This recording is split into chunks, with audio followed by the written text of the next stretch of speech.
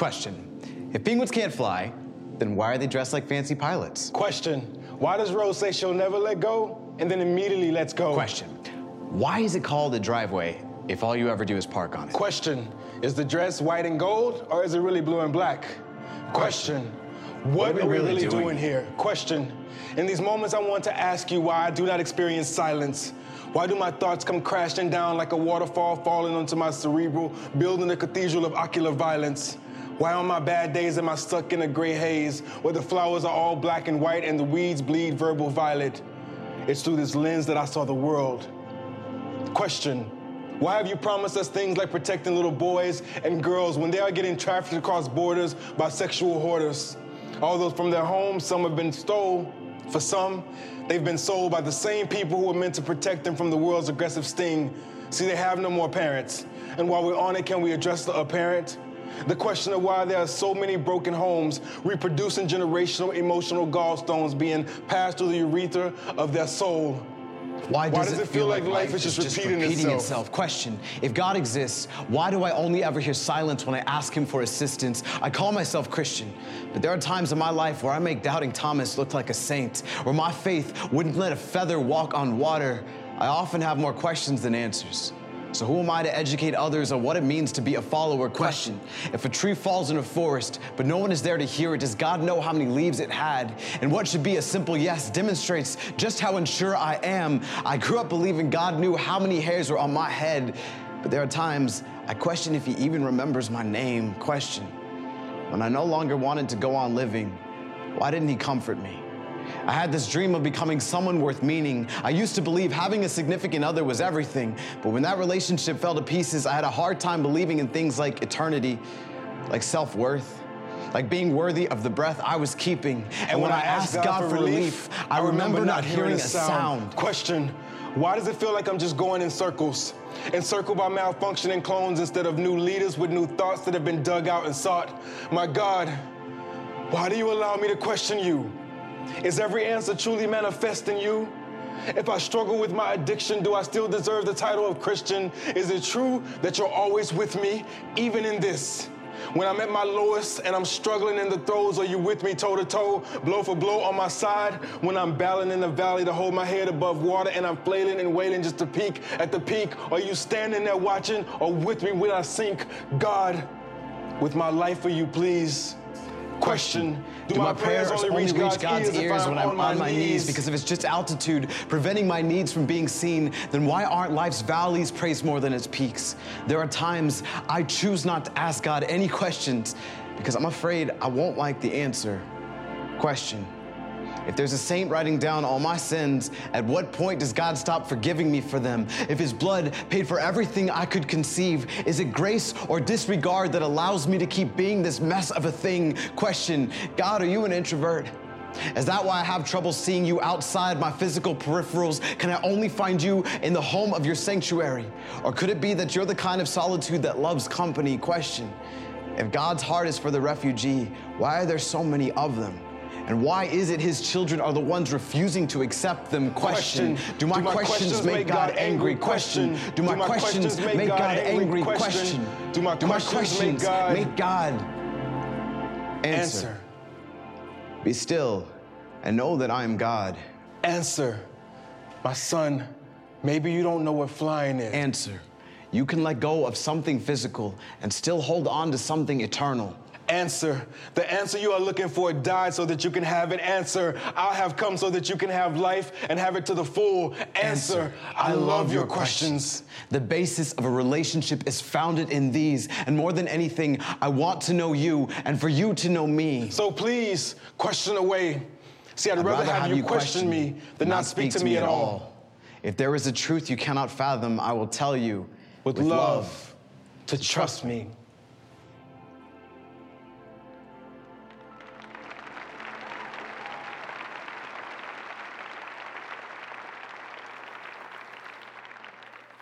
Now, we have so much talent here.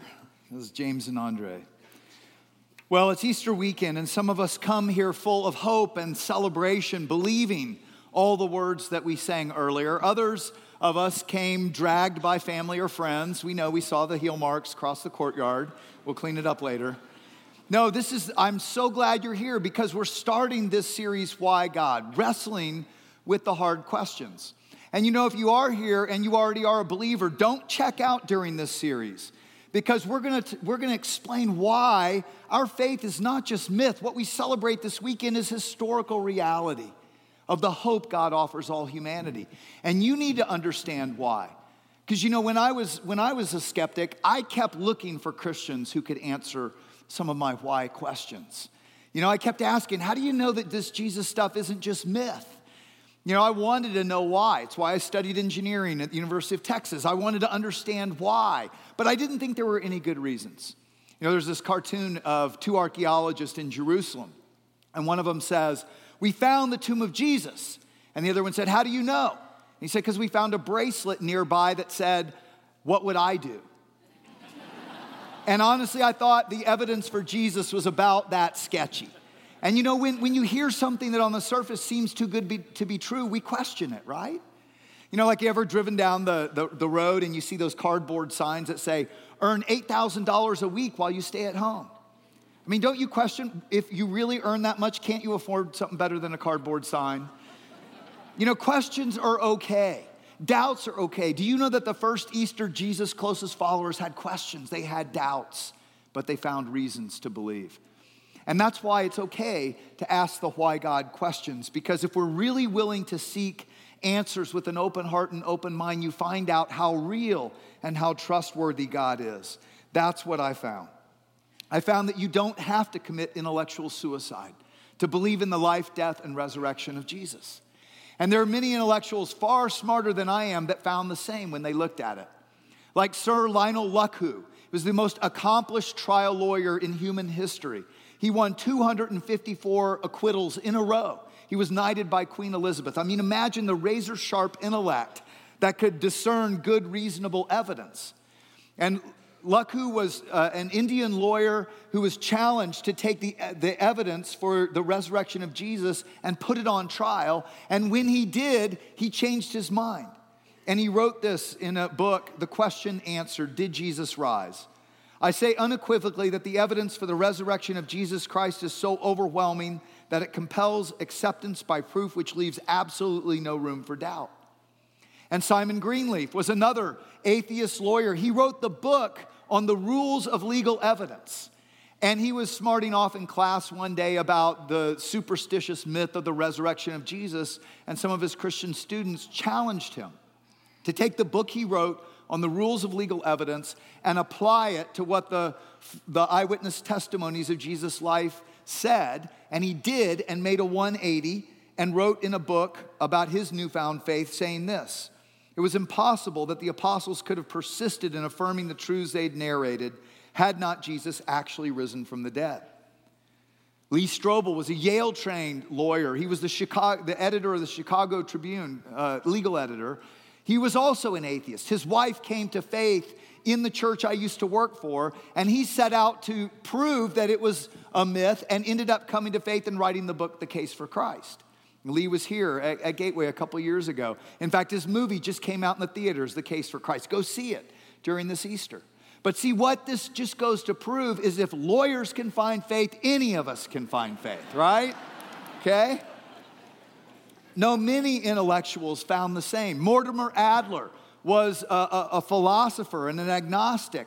He was the editor of the Encyclopedia Britannica. Later in life, he decided to ask the question, is there any truth that can be found in the world religions? And he wrote a book called Truth in Religion, and at age 91 ends up getting baptized for faith in Jesus. And then you have C.S. Lewis, atheist professor of literature at Oxford, turned believer, who wrote the book Mere Christianity. In the sciences, the head of the Human Genome Project, Francis Collins, writes a book, The Language of God, where he talks about how as an evolutionary biologist, he found faith while decoding our DNA. Dr. Hugh Ross, an astrophysicist, was convinced by the science of cosmology and wrote many books about how science and faith actually are compatible. And as Camille said, he's going to be here in 2 weeks, so you don't want to miss that. But what was it that convinced all of these skeptics that this is true? That's what we're going to be wrestling with over the next 4 weeks. And today at Easter, it's appropriate that we ask the question, why Jesus? Why should we believe in the life, death, and resurrection of Jesus? And I only have time to scratch the surface, but the first reason is this: because God foretold it. For 1,500 years before that first Easter, God foretold it. He put over 60 prophecies staked out along the roadway of history for 1,000 years, signs telling the when and the where and the what and the why, that God would reveal himself in a form we could relate to, that he called the Messiah. Isaiah, writing 680 years before Jesus came, said this: God will honor Galilee of the nations by the way of the sea beyond the Jordan. The people walking in darkness have seen a great light. For to us a child is born, to us a son is given, and the government will be on his shoulders, and he will be called Wonderful Counselor, Mighty God, Everlasting Father, Prince of Peace. So this is not just any ordinary child. And of the greatness of his government and peace there will be no end. He will reign on David's throne and over his kingdom, establishing and upholding it with justice and righteousness from that time on and forever. So the prophet Isaiah is saying this mighty God, and this is in a Jewish monotheistic society. There weren't many gods, there's only one God, and yet he's saying he will reveal himself in a form we can understand. As a child, a son, and he will bring justice and righteousness and peace that will continue forever. Now, Jesus grew up in Nazareth in Galilee. He did most of his teaching by the Sea of Galilee. Now, I'll be honest, when I was still a skeptic, here's what I would have said to that. Yeah, but these so-called prophecies, I'm sure, were doctored up after the fact. I bet some Jesus fanatic, took a hold of Isaiah and after watching Jesus' life, wrote back into Isaiah what had already happened. Looked like prophecy. But we know for a fact that is not the case. Because in 1947, 2 Bedouin shepherd boys chased a goat into this cave outside Jerusalem in Qumran and found what have been called the Dead Sea Scrolls. In the Dead Sea Scrolls were found copies of 38 of the 39 Old Testament prophets, books of the Old Testament, carbon dating most of them before the time of Jesus, including a complete copy of the book of Isaiah, which the National Science Foundation says new radiocarbon measurements of the Dead Sea Scrolls found by scientists, the National Science Foundation radiocarbon dated this famous book of Isaiah scroll between 335 BCE, 122 BCE. In other words, it's a known fact that Isaiah, and we have a complete copy of the book, which, by the way, 2,000 years later matches ours, that it was written down before Jesus was born, telling us that the Messiah would come to Galilee, be related to David, bring justice and peace forever. Now, Jesus was born in Bethlehem, which is called the town of David, of King David, because he was an ancestor of David, just like Isaiah said, but he grew up in Galilee. Now, here's the thing you have to understand. God loves all people. God loves all people from every nation, every language, every religious background. But do you realize that of all the sacred scriptures of the world's religions, the Hebrew Christian scriptures are the only ones where God is addressing all the nations over and over. 500 times through the prophets, God addresses all the nations. He told Abraham in 2000 BC that he was going to create the Jewish nation. Why? To bless all the nations, to preserve his words through the prophets, and ultimately to provide his Messiah. Why? Because he loves all people. But who is God and what's he like? I mean, if you really just stop and think about that, if there is a creator God, he created our 4 dimensions of space-time, right? Which means he must exist beyond our 4 dimensions, beyond our dimensionality. So we can't possibly go find him and figure out what he's like. Which means unless he chooses to reveal himself, we're just guessing, right? We're just guessing. And the truth is not all gods are equal. I talked to an anorexic woman here at Gateway once who told me that God told her that she was fat and taking up too much room. So she was starving herself to death for God. Really? Is that God? Is that what he's like? I mean, how can we know? Or is God the one who tells people to blow themselves up because it's an instant ticket to heaven? Is that God? Is that what he's like? How do we know? We know because God told us how we can know. In Isaiah, He says this, tell us what the future holds so that we may know you are God's. You are my witnesses, declares the Lord, and my servant, referring to Messiah, whom I've chosen, that you may know and believe me and understand that I am he, I am God, who foretold this long ago, who declared it from the distant past. Was it not I, the Lord? There is no God apart from me, a righteous God and a Savior. There's none but me. Turn to me and be saved, all you ends of the earth. Now remember, this isn't Christian. This was written 680 years before Jesus was even born. And yet God says, how can you know if it's really the one true God? Only God knows the future. And he said, and I'm going to tell the whole earth in advance what I'm going to do through my servant, through this Messiah, that everyone on planet Earth can know and turn back to me and be saved, be set right, in right relationship with our Creator. Why Jesus? Because God loves us and he wants us to know him intimately. See, God created you and me and all of us for a relationship with himself. You can't love someone, though, that you don't know. And that's why God told us in advance where and when, so we would know it is truly him. It's amazing, around 530 BC, the prophet Daniel, Jewish prophet, was in captivity in Babylon. The city of Jerusalem had been destroyed. He's praying about the Jewish nation's future when an angel comes and says this, recorded in Daniel 9. Now, he's going to tell the timeline of when the Messiah is going to come. So pay attention to this. Know and understand this. From the issuing of the decree to restore and rebuild Jerusalem until the anointed ones, the word Mashiach or Messiah, comes, the ruler comes, will be 7 sevens and 62 sevens, or 69 sevens. It, Jerusalem, will be rebuilt with streets in a trench in times of trouble. After the 62 sevens, the anointed one, Messiah, will be cut off, killed, and will have nothing. The people of the ruler who will come will destroy the city and the sanctuary.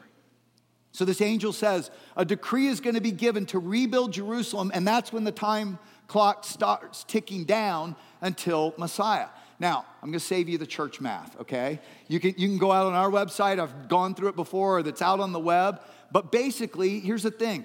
Artaxerxes was a Persian king who declared that Israel, that Jerusalem should be rebuilt in 445 BC. If you take the 69 times 7, or 483 years, and you take it out, you end up in the time of Jesus' ministry.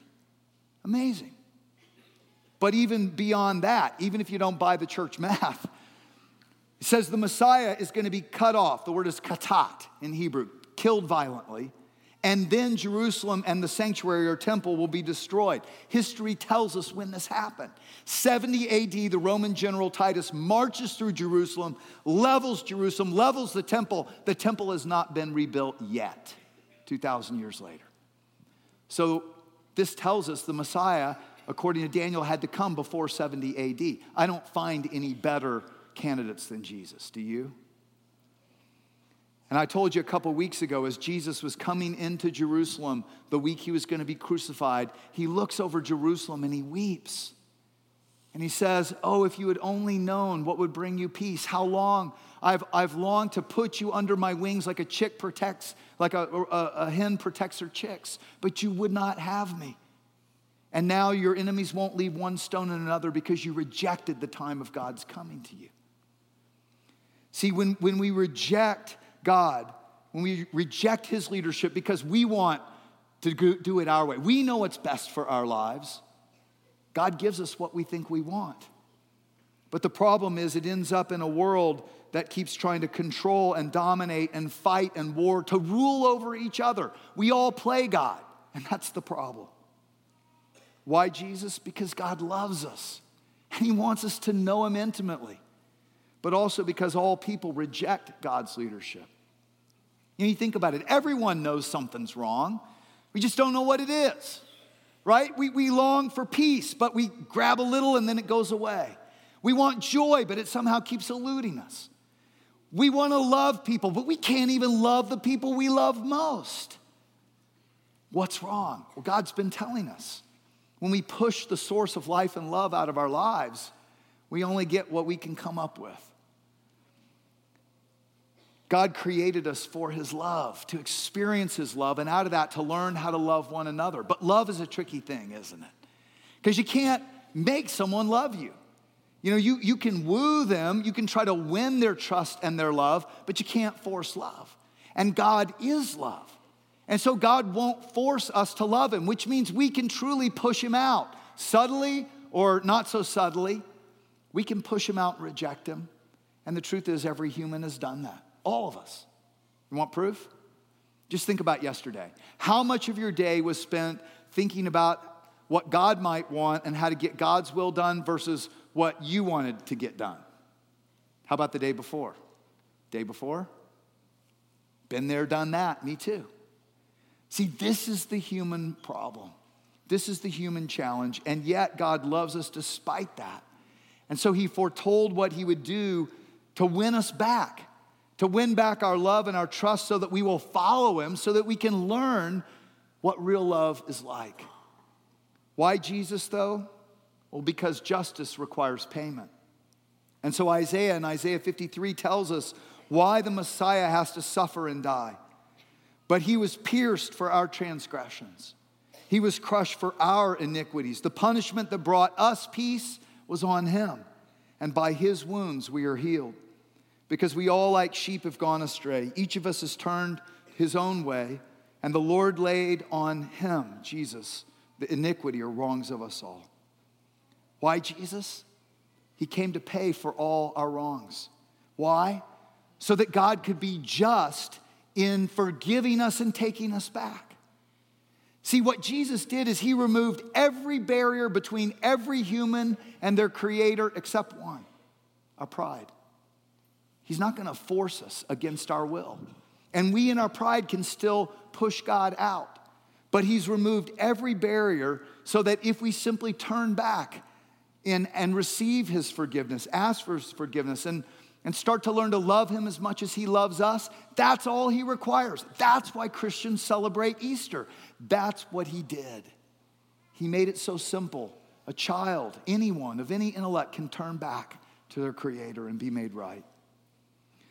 And you know, you've probably heard it said that all the world's religions basically say the same thing.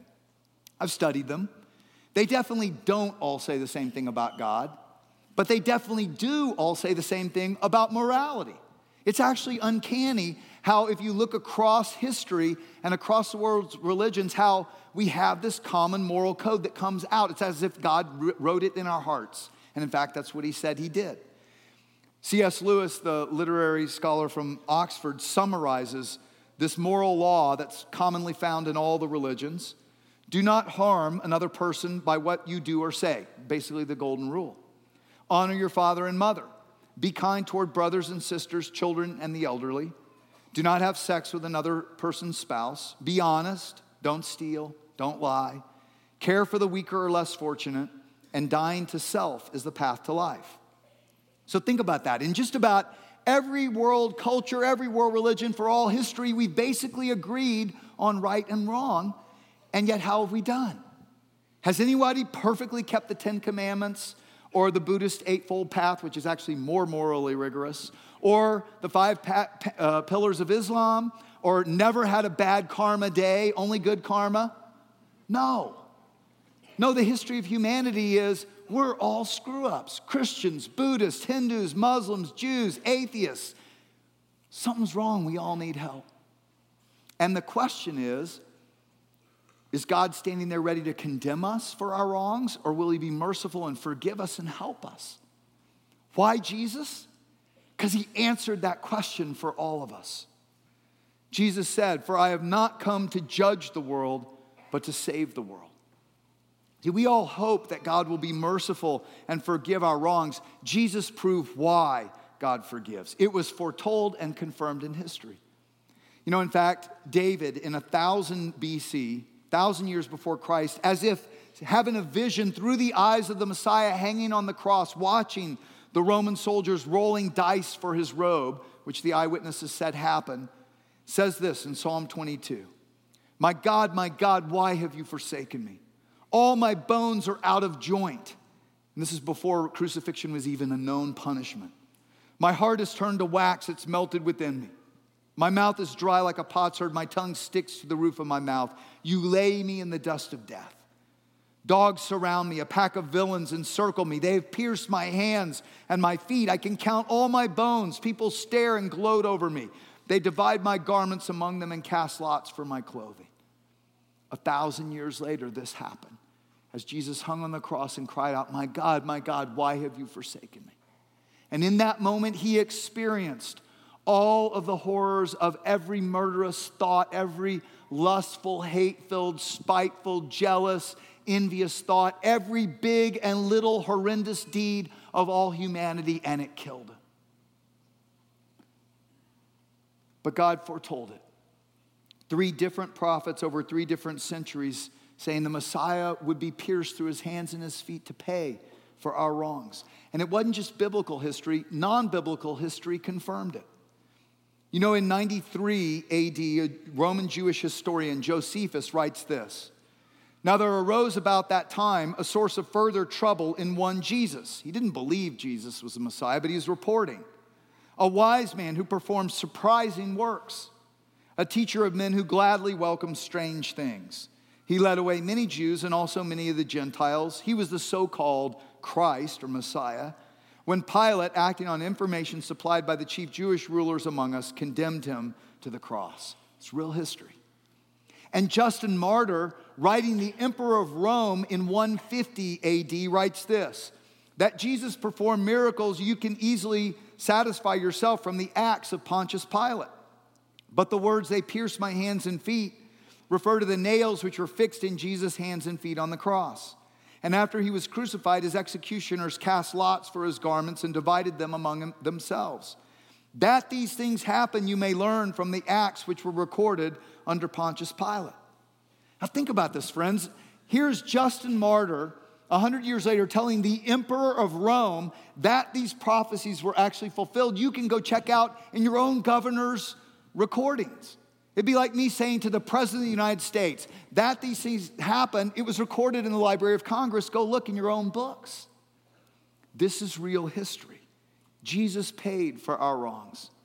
History not only recorded it, but felt it. You know, in 760 BC, Amos, the prophet, said this. The earth will tremble for your deeds at that time, says the sovereign Lord. I will make the sun go down at noon and darken the earth while it's still day, and you will wear funeral clothes and shave your heads as signs of sorrow, as if your only son had died. Now, only God could do this, could foretell and record the darkening of the sun at noon as his son dies, and yet biblical history, but also non-biblical history, records it. Matthew writes, at noon, darkness fell across the whole land until 3 o'clock. At about 3 o'clock, Jesus called out in a loud voice, Eli, Eli, lama sabachthani, which means, my God, why have you forsaken me?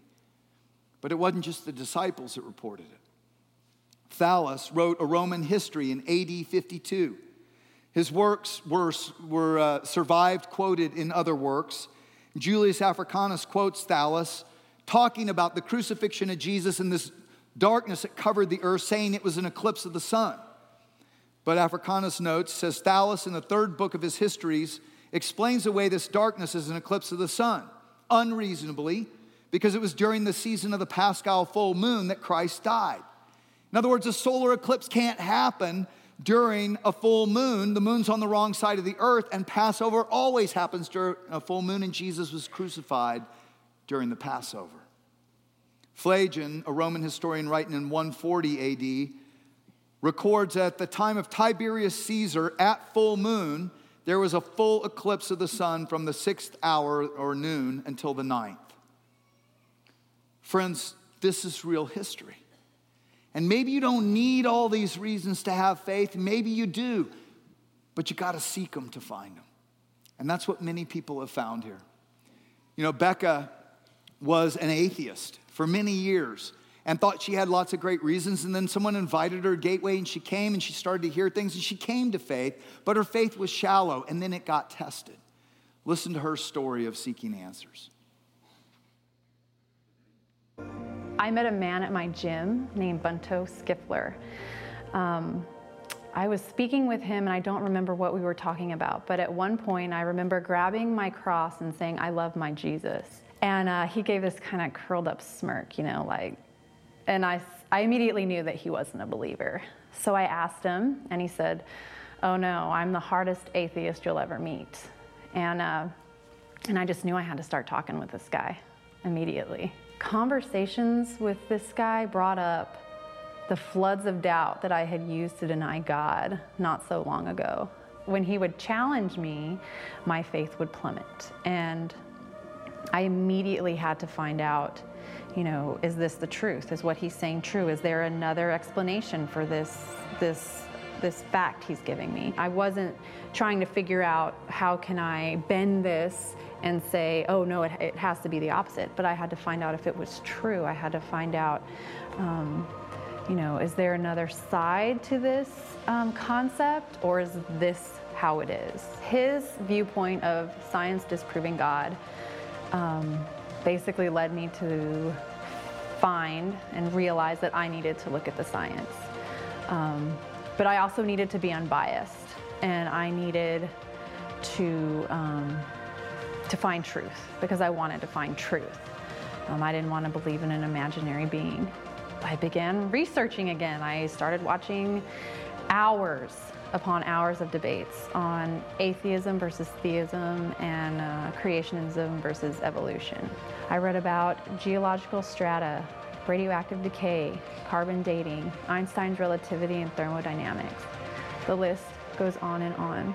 But within science, there's so many mysteries, so many unanswered things, and so many assumptions. Within atheism, there's a certain amount of faith too.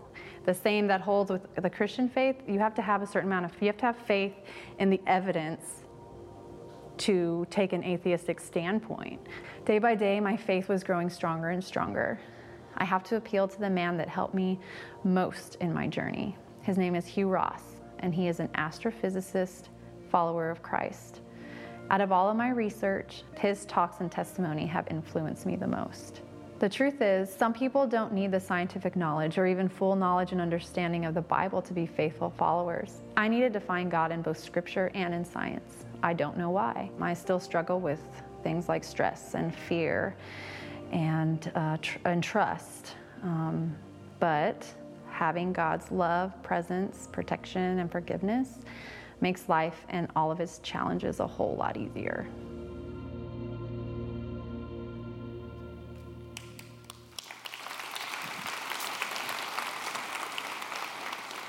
Like Becca said, some don't need that many reasons. Others need lots of reasons. The reasons are there. That's what I found as well. But with all the reasons and all the intellectual reasons, the real challenge is it actually comes down to a heart issue. And, the biggest proof for me that I can't give to you is how real God has been in my own life. How I could have turned back any time. He gives us free will. I didn't want to, because of how the promises that Jesus says really are true, and how he really leads us into a better life. And maybe you're not there yet. Maybe your next step is join us every Sunday during this series and start to find out some of the reasons. And maybe just pray this simple prayer: God, if you really are there, open my eyes. Help my unbelief. And during that time, read the Gospel of John, one of the eyewitnesses of Jesus in the New Testament. And find out. Because what I discovered is that I just didn't know what I didn't know yet. Why Jesus? Ultimately, because Jesus wants to give us new life. He wants to lead us into a new life. David and Isaiah foretold the resurrection 1,000 years before. David said, "For you will not leave my soul among the dead or allow your godly one to rot in the grave." But David did rot in the grave. But he was speaking of Jesus, the Messiah to come. And Isaiah also foretold that first Easter in Isaiah 53 when he says, "Though the Lord makes his life an offering for sin, after he has suffered, he will see the light of life." He's risen. He's alive. And he did it to bring you life. New life, an eternal quality of life that can start now. It grows with love and joy and peace in our hearts more and more as we trust him more and more, but it's also a life that never ends. It never ends. In the movie, The Case for Christ, Former atheist professor C.S. Lewis is quoted as saying this: "If Christianity is false, it doesn't matter. But if it's true, it's the most important thing in human history. The only thing it cannot be is moderately important." Now here's the thing. Some of you here today, you believe. You've believed maybe for a long time, but you've been treating God as moderately important. That's not what God is. He loves you more than any other. He did everything to show you won't hold anything back from you. And isn't today the day to stop treating him as moderately important and to get serious about your relationship with him, to seek him with all your heart? What do you have to lose? And if you don't even believe this yet, what do you have to lose finding out? I mean, think about what Jesus promised. If it is true, he promised forgiveness, past, present, and future. He promised to adopt us as his own sons and daughters forever, security. But not only that, he promised he wants to give us life. Jesus said this: "The thief's purpose is to steal and kill and destroy, but my purpose is to give life in all its fullness." You know, we're afraid God wants to rob us of life. Like, if we turn our lives over to God, he's going to ruin it. He's going to mess it up. Nothing could be further from the truth. He knows what it takes for you to live the life that you're desperately longing for. He wants to remove our anxious, stressful burdens. Jesus said, "Come to me, all you who are weary and carry heavy burdens, and I'll give you rest. Take my yoke on you. Let me teach you, because I'm humble and gentle of heart, and you will find rest for your souls." You know, we fear God as the one who wants to burden us. He wants to make us feel guilty. No, he wants to remove all that and set us free. And Jesus said, "When you obey my commandments, you will remain in my love, just as I obey my Father's commandments and remain in his love. I've told you these things so you'll be filled with my joy. Yes, your joy will overflow. And this is my commandment: love each other the same way I've loved you." And that Easter, Jesus demonstrated the love of God, this unconditional, sacrificial love that gives itself for the sake of the other. And he did it so we can reconnect to the source of love, so that his love and his joy can start to overflow through us to all our relationships. Why Jesus? Because that's what the world needs. So I'd like to lead us in prayer, and then I'd like to sing a prayer with you. Will you pray with me? God, we thank you for Easter. We celebrate what you did. Not only that you did it, but that you foretold it and that you confirmed it in history so that we could know, so that our faith could have a solid rock to stand on. And God, maybe some of us here today, we didn't realize that you made it so simple that a child, someone with any intellect, no matter what we've done or haven't done, we can turn back to you and be made right with you. And if that's you and you've never opened your heart to Christ, why not do it today? Why not give your life back to him on the day that he gave his life for you? He knows your heart already. Just tell him in your heart, "God, I want what Jesus did to count for me. I want your forgiveness. I want your leadership. Come lead me, God." And thank you, God, that no matter where we are, that's all you require. And God, forgive those of us who keep turning away from you so regularly. We keep going our own way, even though we know your way leads to life. Help us turn back. Thank you that you always take us back, no matter how far we've wandered. And that's why today we celebrate you, Jesus, because you are so kind and forgiving and merciful, because you love us so.